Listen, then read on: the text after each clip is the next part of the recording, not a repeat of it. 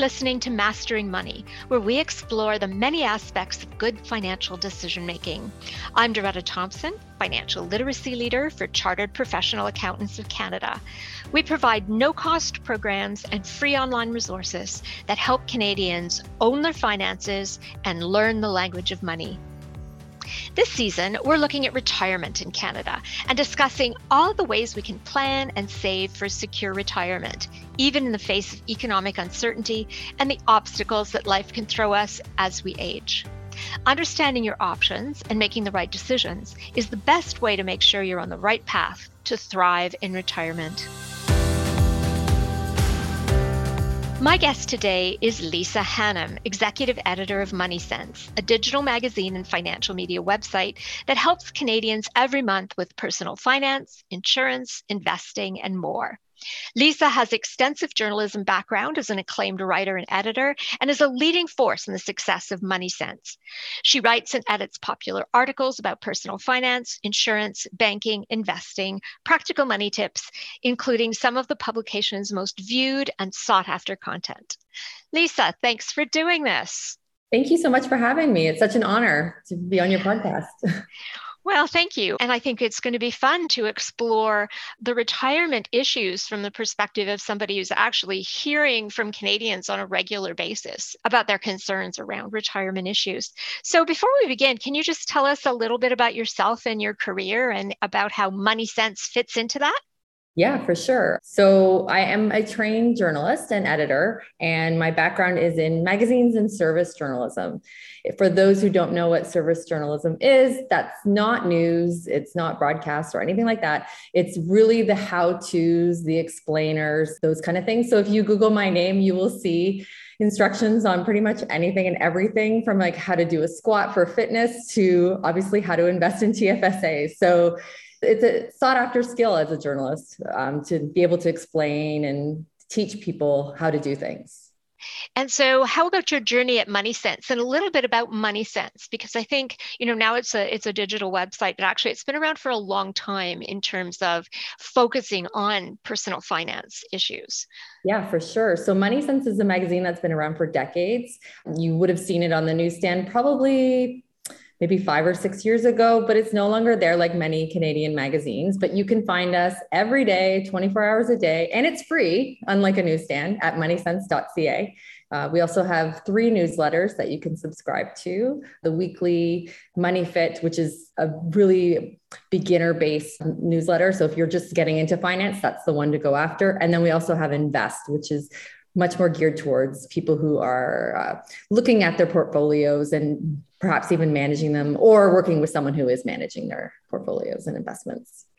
So we're talking about retirement today. And of course, for many people, saving for retirement is something that one should be thinking about for one's entire career, if you like. Although I think for many of us, it's maybe a little bit later into the process. But what are you hearing from your subscribers and readers, et cetera, about their concerns about retirement right now? What kinds of things are bubbling up? Yeah, for sure. So to give it a bit of sense of why we're hearing from our audience is because we have a very popular column called Ask Money Sense.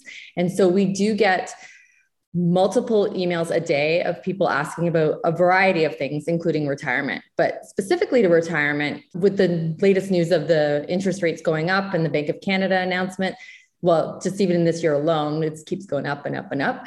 So a couple of things that people are asking about when it comes to retirement is moving from like their traditional asset allocation into like lower risk investments, such as GICs, for example. We also have readers asking about reverse mortgages, as well as helping their adult children buy homes, which is an interesting one that I don't think a lot of people nearing or in retirement even thought about before, right? It's not like their parents did it for them. Yeah, for sure. And I think that one of the things I should say for the benefit of our listeners is that this is a recorded conversation. We're recording it on the 18th of July. And that's a lot more topical these days because we just are after the second large increase in the bank rate. As we're recording this, it was just last week that the Bank of Canada raised its rate to 1 full percentage point. So just as a point of context for our listeners, that's really interesting about helping their children buy homes, which I think you're right. That's a relatively new thing. And one of the scary things about that is that some people are actually doing that at the expense of their own security in their retirement. So that maybe is something that everybody needs to be thinking about. One of the realities is that I think more and more Canadians are now personally responsible for saving and investing strategies to finance their retirement. I mean, when I look at that, I really see that one of the biggest changes over the last couple of decades has been the move from defined benefit to defined contribution pensions, which puts full responsibility into the hands of the individual.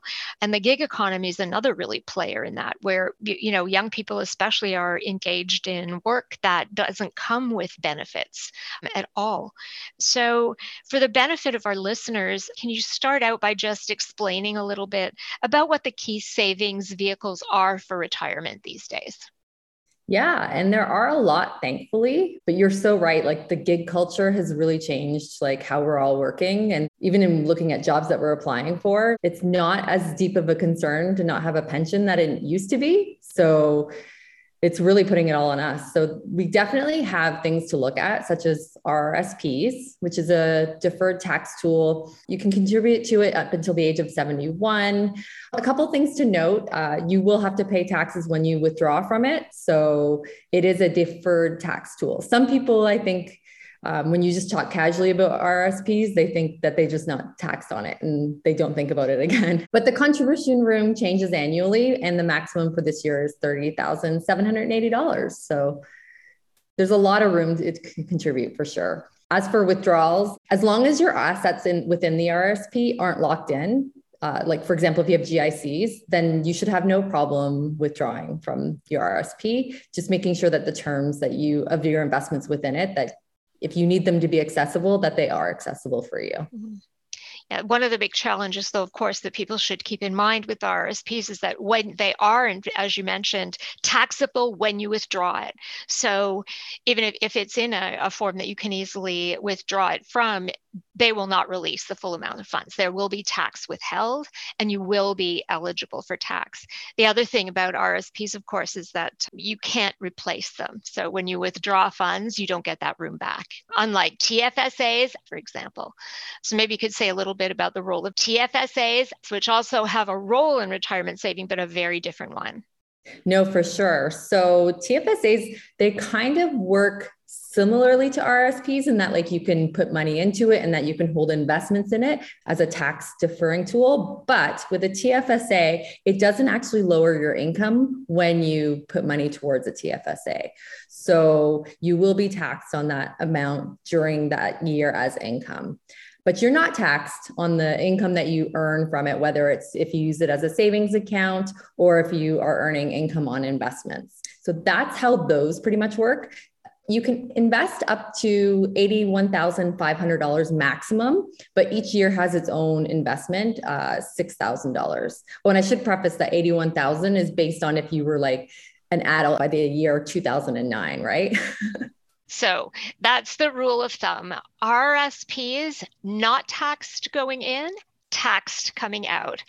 TFSAs, they are taxed going in, but all the money they earn, it earns tax-free, and you are not taxed when the money comes out. Important things to remember for people, both as they're saving it and also, really importantly, as they plan their withdrawal strategies in retirement.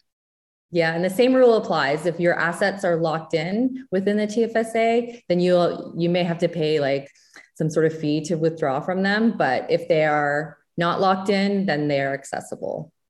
So, Lisa, when do you think is a good time to start saving for retirement? Is it ever too late? Is it ever too early? Well, I think that what's the saying? It's never too early. So the idea is that it's never too late. So as soon as you start thinking about retirement is when you should start saving it. I think we all get into complacency a little bit and thinking that it's so far away. We have other like urgent priorities, like a down payment on a house or even this month's rent, childcare and all that kind of thing. But The thing that you have to think about is the compound interest that you will be receiving on these things. So even if you were to take out like $25 a week when you're in your 30s, probably making not a ton of money that you will in your entire career, but that $25 is worth way more when you're 65 than it would be if you started doing that when you were in your 40s. So as soon as possible. The magic of compounding. Exactly. Yeah, I think they say it's the best time to start is when you're really young, and the second best time is today. It's so funny because I remember when I first started thinking about RSPs, I was earning like $30,000 and I was on the TTC and there was this ad saying, "Do you have a pension?" And I was like, "I don't." And I just put this fear in me of being a senior and not be able to like do anything. Yeah, I think it's so important, particularly I, like you, have had extended periods of time where I've been self-employed. And so, taking responsibility for saving for retirement has always been a really important priority. I mean, we do have, Canada Pension, and we do have old age security, et cetera. And we'll talk about that in a little while, because obviously those are sources of funds that will be very important to people. But we're talking about how one can also save personally for that. Just as a sense, how much should the average Canadian be saving each month for retirement? For all of us, there's that huge unknown. We don't know how long we have to save for, right? I mean, we don't know when we're going to exit stage left. So how long do our retirement savings have to last? How should people be thinking about that? And what are the things that they should factor into their savings decisions? So I'm going to tackle this question by going super specific, and then I'm going to go into the general. And the reason for that is because we are all so different. We all have different lifestyles that we want to maintain. We also have different, like you said, life expectancy and a lot of different factors. So I'm just going to go quickly through the factors that we should be looking at when determining how much money we need to retire. Trying to figure out how long you are going to live sounds like a very hard question because we all want to live forever, right? But essentially just trying to figure out give yourself a hypothesis between your parents' age of death, or even your grandparents, if like your parents are still alive, just sort of figure out, okay, based on genetics, this is what I could kind of see happening. And then looking at what age you want to retire. And so those two things should give you how many years you need income without having a job. Other things you need to include are where you want to live. So do you want to be in your house? Do you want to be in a retirement home? Do you even want to be in Canada? That will deeply impact the cost of living, as well as the kind of lifestyle you want to have. Do you want to be able to travel? Do you want to be in a city where you walk everywhere and you don't want to drive? Like there's just so many factors that contribute into that. Also, some people do work when they're retired, right? So there's like side hustles, or even just like continuing your job on a consultancy or even a part-time basis. And one of the things is like about how to achieve that, whatever that dollar sign is that you want. And the best way to do that, I think, is to sit down, look at what your lifestyle is. What are you spending money on? I know we hate the word budget, don't we? But don't think of it as a budget. Think of it more like a checklist. Just make sure that whatever's coming in, that you have some that's not also going out. I always refer to budgets as plans. Really, it's your plan for making your dreams come true. For sure. That's what it's about. It's about your plan to get to where you really want to go, which is why, and listeners of our podcast know that, the most important place to start is understanding your own values, your own goals, your own objectives, and then plan to make that happen. And then also one major thing to consider is debt. Will you have a mortgage still? Do you foresee having any other kinds of debt, whether it's like a line of credit or anything like that? So before figuring out how much you need to save, figure out how much you're going to be spending. And that is the beginning. So that's why I wanted to start that way before we get into how much you need to save. We have this great article on moneysense.ca called How Much Should I Have in My RSP? So it's broken down into 3 age demographics, one in your 20s, one in your 30s and 40s, and then one in your 50s and 60s and beyond. So it's really difficult to put how much, but instead what this story illustrates is if you were to save regularly by a certain amount, how much that could bring you by the time you're going to retire. So obviously in your 20s, time is definitely on your side. You're going to take advantage of all that compound interest, but there are things that you also have to consider, like your student loans, and maybe you're like looking to pay for a wedding or even your first place. But generally speaking, the article talked about how if you put away $25 a week, you could end up with $600,000 by the time you're 65. So imagine 25, that's not a lot of money, is it? So that's like quite significant. And then when you add on the other things in your retirement, such as like your home, any other assets or investments that you would have on top of that, but just that $25 alone will get you 600,000. So if you're in your 30s and 40s and you're starting to think about retiring, you have actually larger expenses. So it could be quite easily that you would just like put this under the rug and be like, no, I'm going to wait until I'm making more money or things are paid off. But really, again, time is on your side, even in your 30s and 40s. And so if you were to put away monthly deposits of $500 and you invest $275,000, then you could still make that $600,000 goal. And then in your 50s and 60s and beyond. So this is the point when you have to look at your RSPs and really understand how much time you have, because you actually cannot contribute to RSPs after the age 71.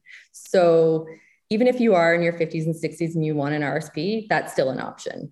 So what you should be doing with this is looking at the types of investments that you would hold in your RSPs and what your risk factor is for that. So it might be quite a conservative RSP. I think one of the things also that people should think about is what their post-retirement spending is likely to look like.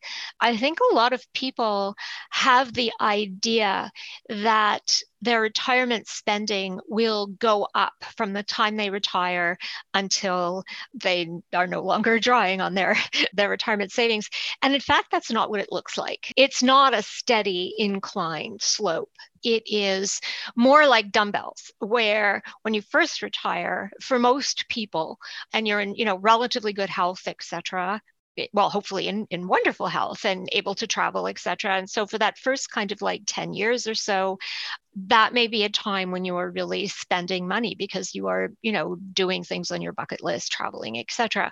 Then there tends to be, and remember again, the caveat that we're talking about big picture here, not about individuals, but people then often go into a phase of quite low expenses where they're not traveling, et cetera, but still have a very good quality of life and are more enjoying things closer to home.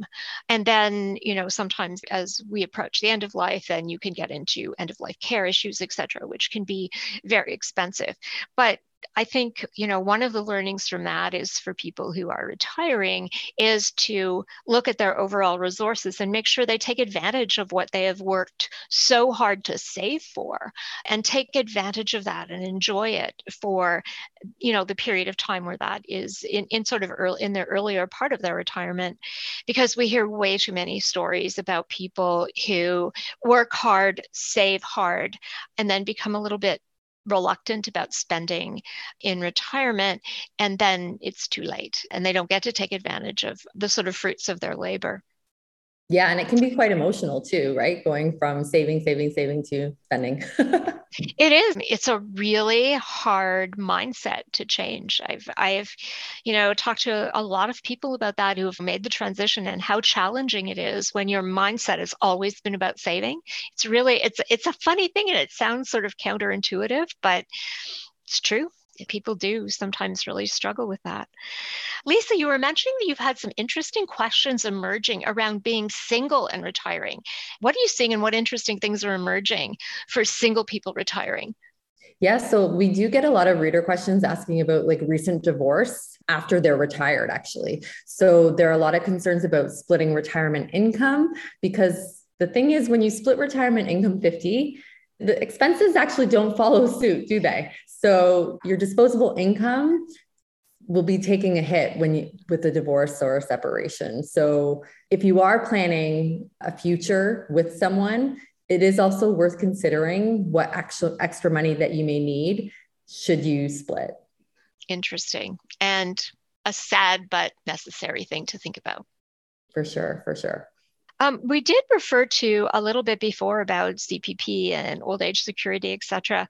Do you want to just take a minute to explain to our listeners how they work, what the average person can expect, and what they should consider? I think a lot of people, the message is getting through that it may not be in your best interest to take these pensions the minute you turn 65 and are eligible for them. There may be conditions in which you want to wait, et cetera. Or it may very much be in your best interest. And of course, if you need the funding, then absolutely. So do you want to share a little bit about that with us? Yeah, for sure. CPP actually was in the news a little while ago because they're doing really well despite market volatility. It's rare to find good news these days, and that was a glimmer of hope, I think. But CPP is meant to replace 25% of what you earn during your career. So it's based on what you pay into it. And many Canadians actually take it as soon as they can. And not very many people defer it, but there is benefit to deferring it. When you defer taking CPP, you actually get 0.7% per month, 8.4% per year for every year you delay it. So it actually can be quite beneficial to delay CPP. And it's super easy to apply. You just go to canada.ca. There's like a 4-step process. You could apply via paper and pen and kind of thing, but it's quite easy just to apply online. Thank goodness nowadays, right? I would give a little plug too for canada.ca. They have a lot of really good financial literacy resources there that people can access and learn about. Yeah, for sure. And I was going to give you some numbers for the CPP if you were to delay it. If you delay it from 60 to 70, it actually grows from $1,000 a month to $2,218 a month. And that was back in 2020 that those numbers came out. So it's quite significant. So if you don't need the money and you're projecting a long and healthy retirement, it can be very well, really hugely in your interest to delay starting your CPP. What about old age security? Would you like to explain to our listeners how that works? So it's a little bit different than CPP in the fact that it's actually not based on your work income or what you contributed, but it's based on how long you've lived in Canada. So you can apply between the ages of 65 and 70. Again, you can defer it, and there are some good numbers behind that. So you increase it monthly with every year by 0.6% or 7.2 annualized. And we just had some recent news in the summer. Recipients age 75 and older will actually see a 10% increase in their OAS pensions this year. So that's quite nice too. Another part of OAS is GIS. So that is a supplemental income that is part of the old age security that people who have lower income in their retirement years can apply for and qualify. Again, you can apply directly on canada.ca, and it's super easy and very straightforward to apply. You know, one of the things you referred to earlier was home ownership. And you were mentioning that even some people are helping their children buy homes, given what's happened to the real estate market, the residential market, particularly in Canadian cities and the big Canadian cities in general. Home ownership has been the foundation of a secure retirement in Canada, I think, for a very long time. You know, it has been this sort of general wisdom that you buy a home and you have it paid off by the time you retire. How do you see the role of home ownership in retirement planning right now? And are you seeing any changes, questions, differences in what your readership is exploring in terms of the relationship between home ownership and retirement? Yeah, definitely. I think we touched upon this like when we first started talking here and about people wanting to stay in their homes. It's a staggering number of 96% of Canadians expect to be in their home as long as they can during retirement. So it is still valued as an asset in retirement, but there's a lot of assumptions we're making here though. In order for the home to be a valuable retirement asset, it has to be paid off.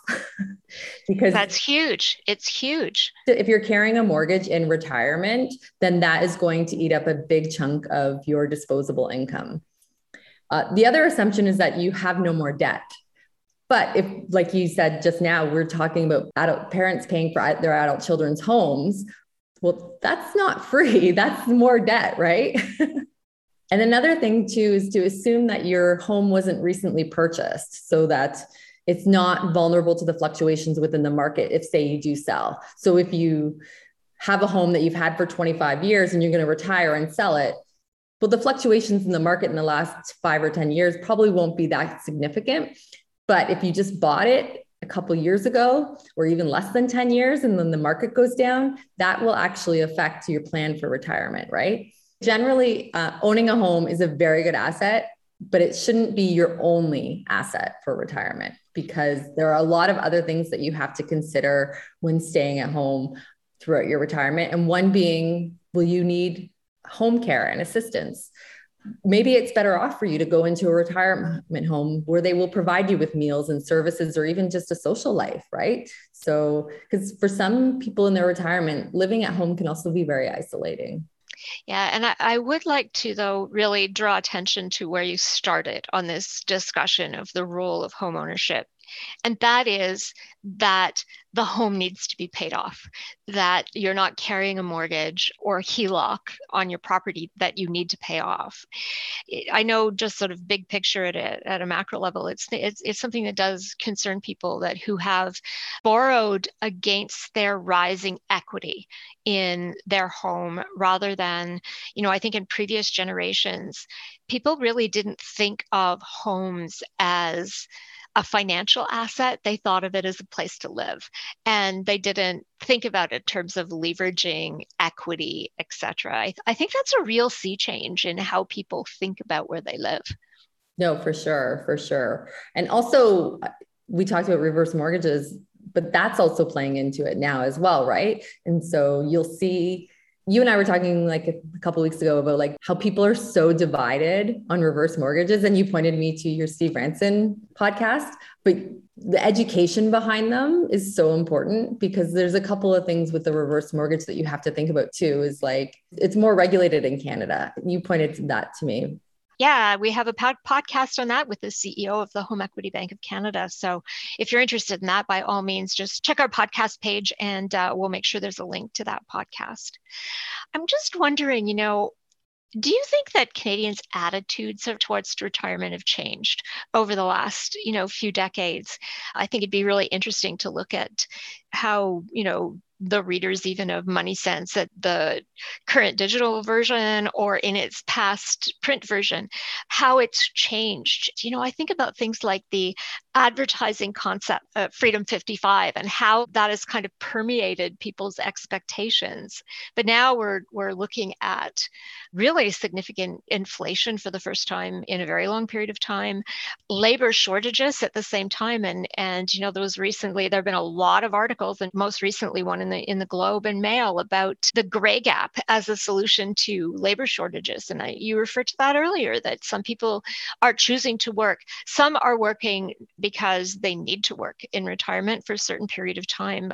But also many people are choosing to work just in different ways in retirement. What are you seeing on that? Are you seeing people ask questions or think about that?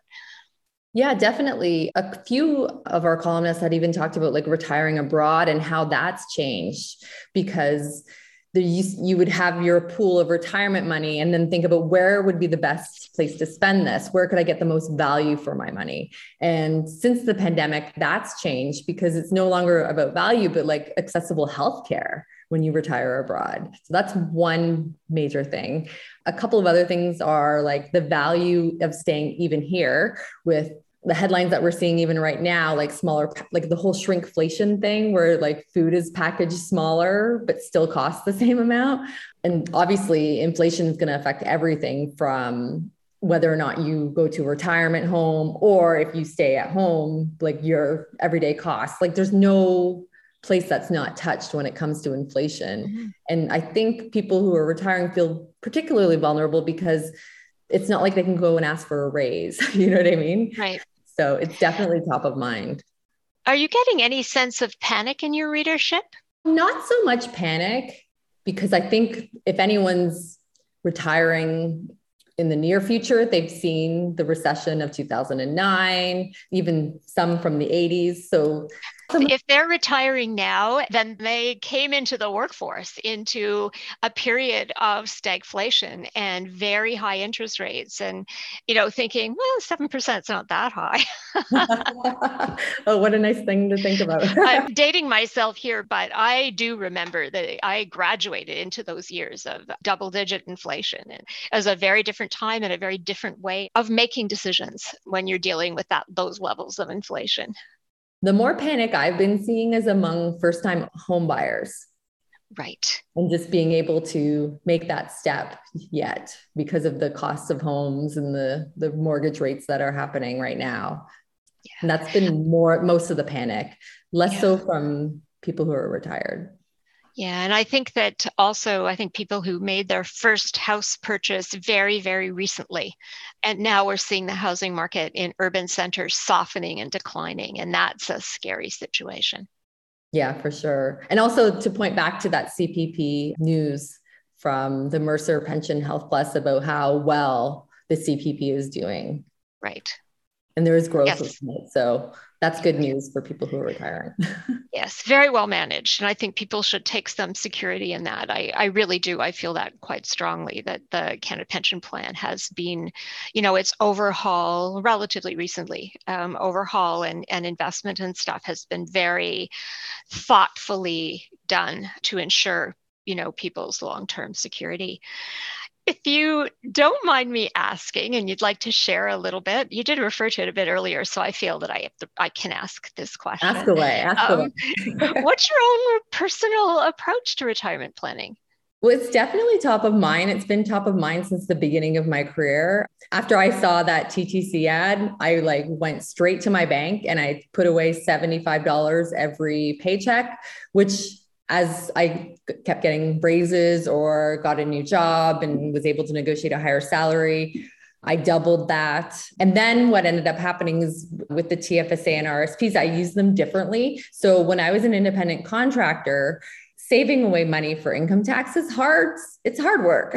So I would use the RSPs to really lower my income. So I would dump as much money as I possibly could into my RSPs. I know it's almost the opposite of what they say to young people to use TFSAs, but because I was an independent contractor and I was paying directly to the government my income tax, that's why I focused on RSPs. But now mostly I use the TFSA. As well, the TFSA is a good thing for young people too, I think, because you can use it as an emergency fund. When I went freelance for a little bit, I actually made sure that I had enough money in my TFSA should I not get paychecks in time, that I would still be able to have enough money to pay things like my mortgage or bills or anything like that. But yeah, my husband thinks I save too much, but I don't think there's such a thing. So yeah, I just put as much money away as I can as possible all the time. I know there are rules, right? Like the whole rule of 30 and all that kind of thing. I don't even think about it. I'm like, if I have excess money in my bank account, I'd rather it be in an RSP or a TFSA than sitting in my I'm going to earn 3 pennies on this a year or not even. Right. So, do you subscribe to any of the, pay yourself first strategies? I mean, obviously you did when you first started, when you went to your bank and you said, $75 a month, it goes to my retirement. Because if there's one thing that we know, it's that the money we don't see, we don't spend. So when you have it, and I encourage everybody to do this all the time, is that, you can work with your financial institution. You can set up an extra account and you can have them just automatically every paycheck put money towards that, and you don't see it and then you don't spend it. It's true. I do know some people though who love the pride of putting money away. A friend of mine we were talking about how we save. And I was like, I don't even look at it. It just goes out. I don't even notice it coming out. And then every once in a while, look at my savings. I'm like, damn, that's pretty good. But she really she rewards herself with the feeling of putting money away. So she makes sure that she has a calendar event and says to move money into this account. So she preferred to actually be the person doing it. So I really just think it's based on your personality and your motivations, and thinking about what we were talking about, how emotional it can be to go from saving to not saving. Maybe think about that too.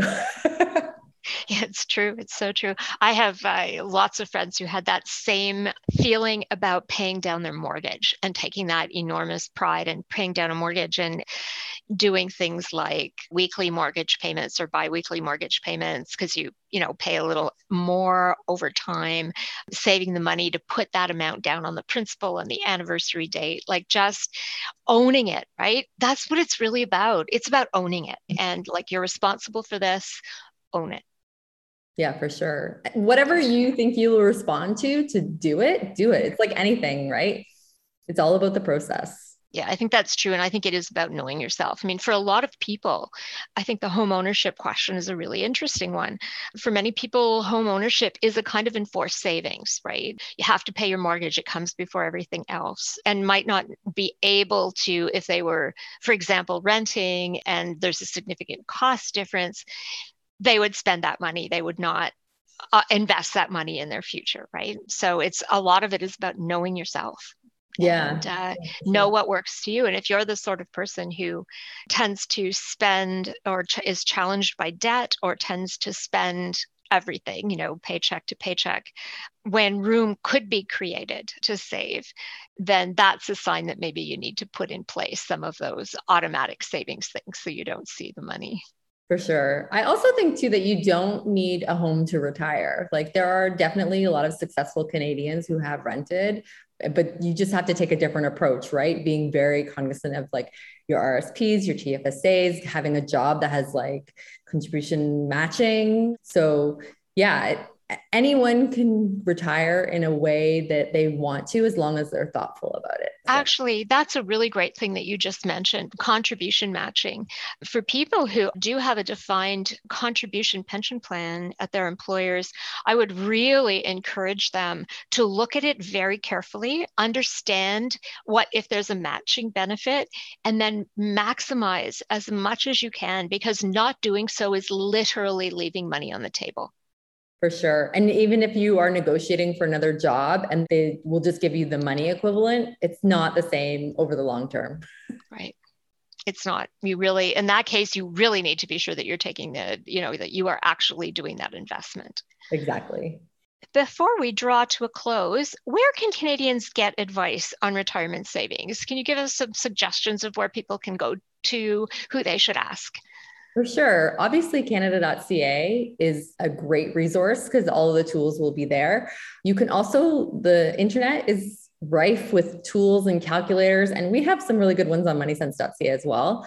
Also, speak to a qualified financial planner or advisor about retirement savings, because as much as we can all read and learn about retirement, it's always good to get another perspective. You know what I mean? You wouldn't diagnose yourself for an illness. Mm-hmm. So make sure that you're getting like the proper expert advice.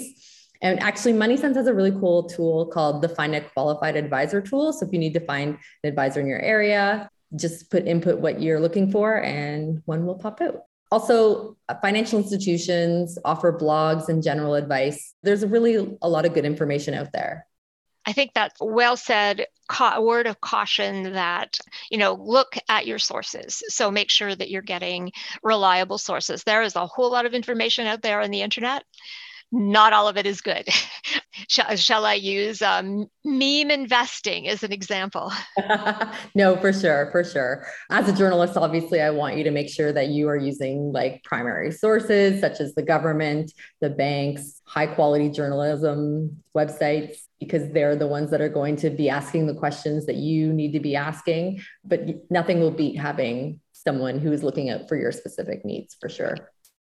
And of course, you can get information as well with us at cpacanada.ca/financial literacy. Another great primary resource. So Lisa, thank you so much for joining us today. Thank you so much for having me.